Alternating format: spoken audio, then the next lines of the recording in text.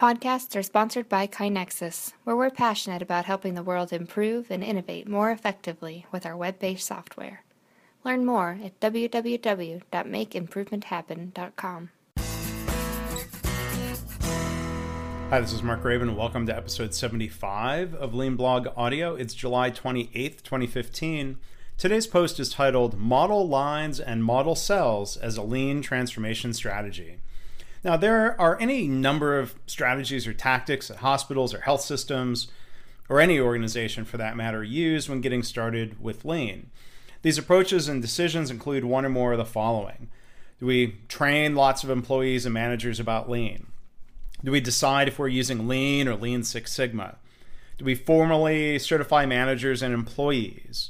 Do we do lots of formal rapid improvement events? Do we use strategy deployment from the top? Do we hire an outside consultant and or an internal Lean leader or team? Now, there are pros and cons to each approach. The pros are, well, it might help for each of those bullet points, but there are common cons, if you will, for each of those, including training people might lead to frustration or a lack of action if we're not changing the culture and the way we manage. Six Sigma might overcomplicate things, or the Lean Sigma training might not really cover much Lean. Certifications might be a waste of time and money if, again, people aren't allowed to practice what they've learned. A bunch of rapid improvement events might be disconnected, too scattered, and not sustained. Strategy deployment might be difficult to understand or appreciate if executives don't first understand the basics of PDSA and Lean. And an outside consultant or internal Lean group can't make you lean. The transformation can't be delegated or outsourced. Now, obviously, those cons don't always happen, but they happen often enough, and with that comes a risk of quote-unquote Lean failure. There's another approach that I think goes underappreciated, the model line, quote-unquote, or the model cell approach. When we talk about model, it has nothing to do with fashion models. And I don't like the word cell, because it might make people think of a prison or a gulag.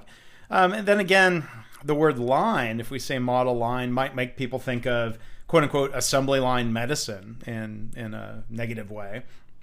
Maybe model area is a better term. I'll think about that as I continue work on an updated third edition of my book, Lean Hospitals. But when I worked as a consultant for Volumetric Services, which was part of Johnson & Johnson at the time, we used this model line approach with our clients to help them get started with Lean. So let's say you're a multi-hospital health system. Is it realistic to expect that the entire health system is going to quote-unquote get Lean all at the same time? Do you have the coaching, training, and support resources to make that happen? What if you have one of your hospital CEOs who is most enthusiastic about Lean and most willing to learn and lead? You might start in that hospital, working to establish a Lean culture and a really sort of deep demonstration of Lean there at that hospital first, serving as a model for the rest of the system. But then again, a single hospital is still a pretty big place. Can the entire hospital get Lean all at once? Probably not. You might, again, spread yourselves too thin. Maybe you should start with just one department or one value stream where the leaders are begging to go first. You can choose to solve a problem that matters, such as emergency department patient flow, viewing that as a value stream, not just a departmental project. The model line becomes a demonstration site, a proof of concept that shows real culture change and real results. You have to start somewhere. Otherwise, you run the risk of a really diffuse effort being spread too thin, working for 5 years on building broad capabilities, accomplishing little in the process. That's how a Lean department gets kicked out of an organization, by not showing results. Dr. John Toussaint, CEO of the ThedaCare Center for Healthcare Value, has been writing and talking about this approach, which I'm very happy to see.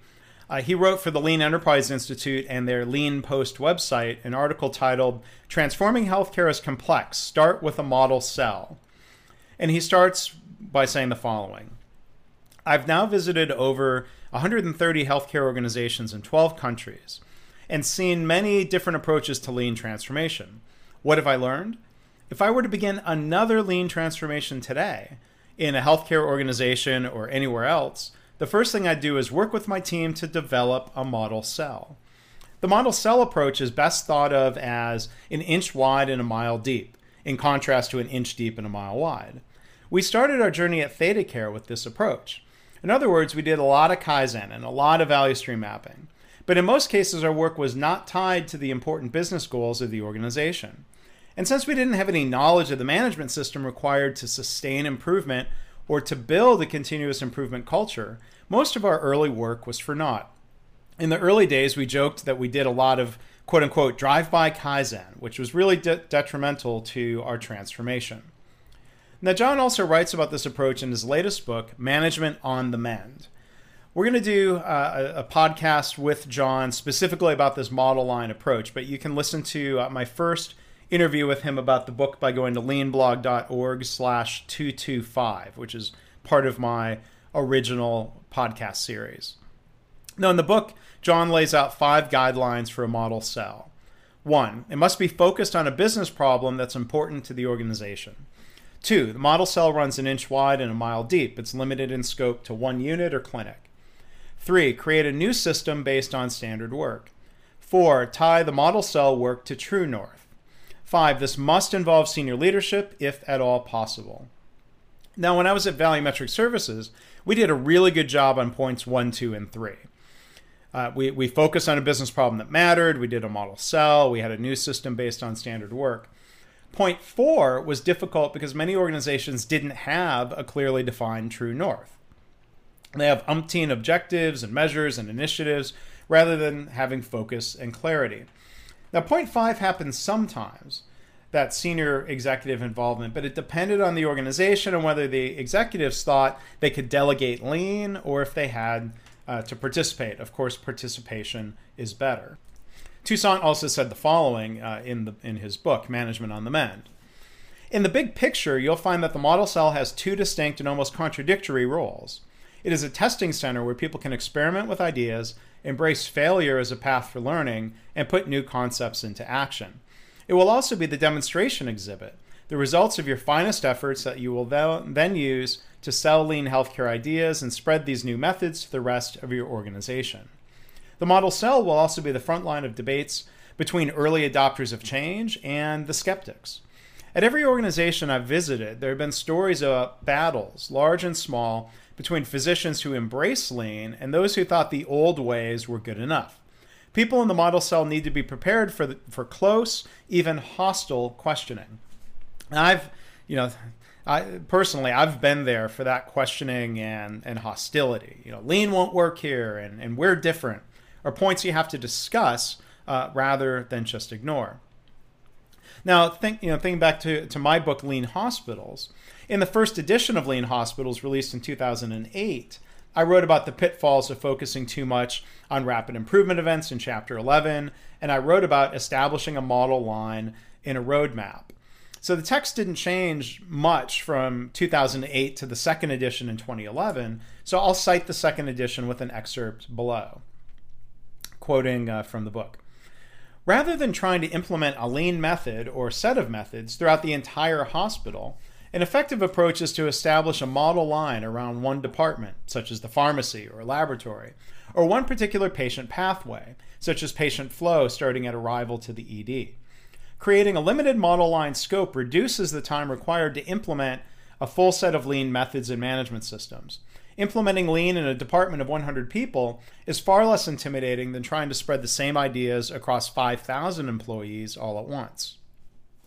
The model line can be selected based on prioritizing a number of factors, including the needs assessment, which problems need solving, current state assessment, what waste can be eliminated, and a readiness assessment. Do the manager, staff, and physicians agree change is needed and possible? The senior leadership team may start with a plan or roadmap for implementing lean beyond the initial department. Hospitals often plan their first 2 or 3 projects based on the current view of goals and priorities. For example, in the first year of the lean journey at a hospital, it might plan to complete 2 projects, for example, in the lab and in radiology, since each transformation project takes approximately 3 or 4 months. So that's the end of the book excerpt. What do you think of the model line approach? Have you tried it based on my book or John's work? What do you see as pros and cons of this approach compared to other training-based or event-based models? I'd love to hear what you think. Go to leanblog.org/audio75 to post a comment, to find links to John's book and my own and other things that we mentioned in this episode. Thanks for listening.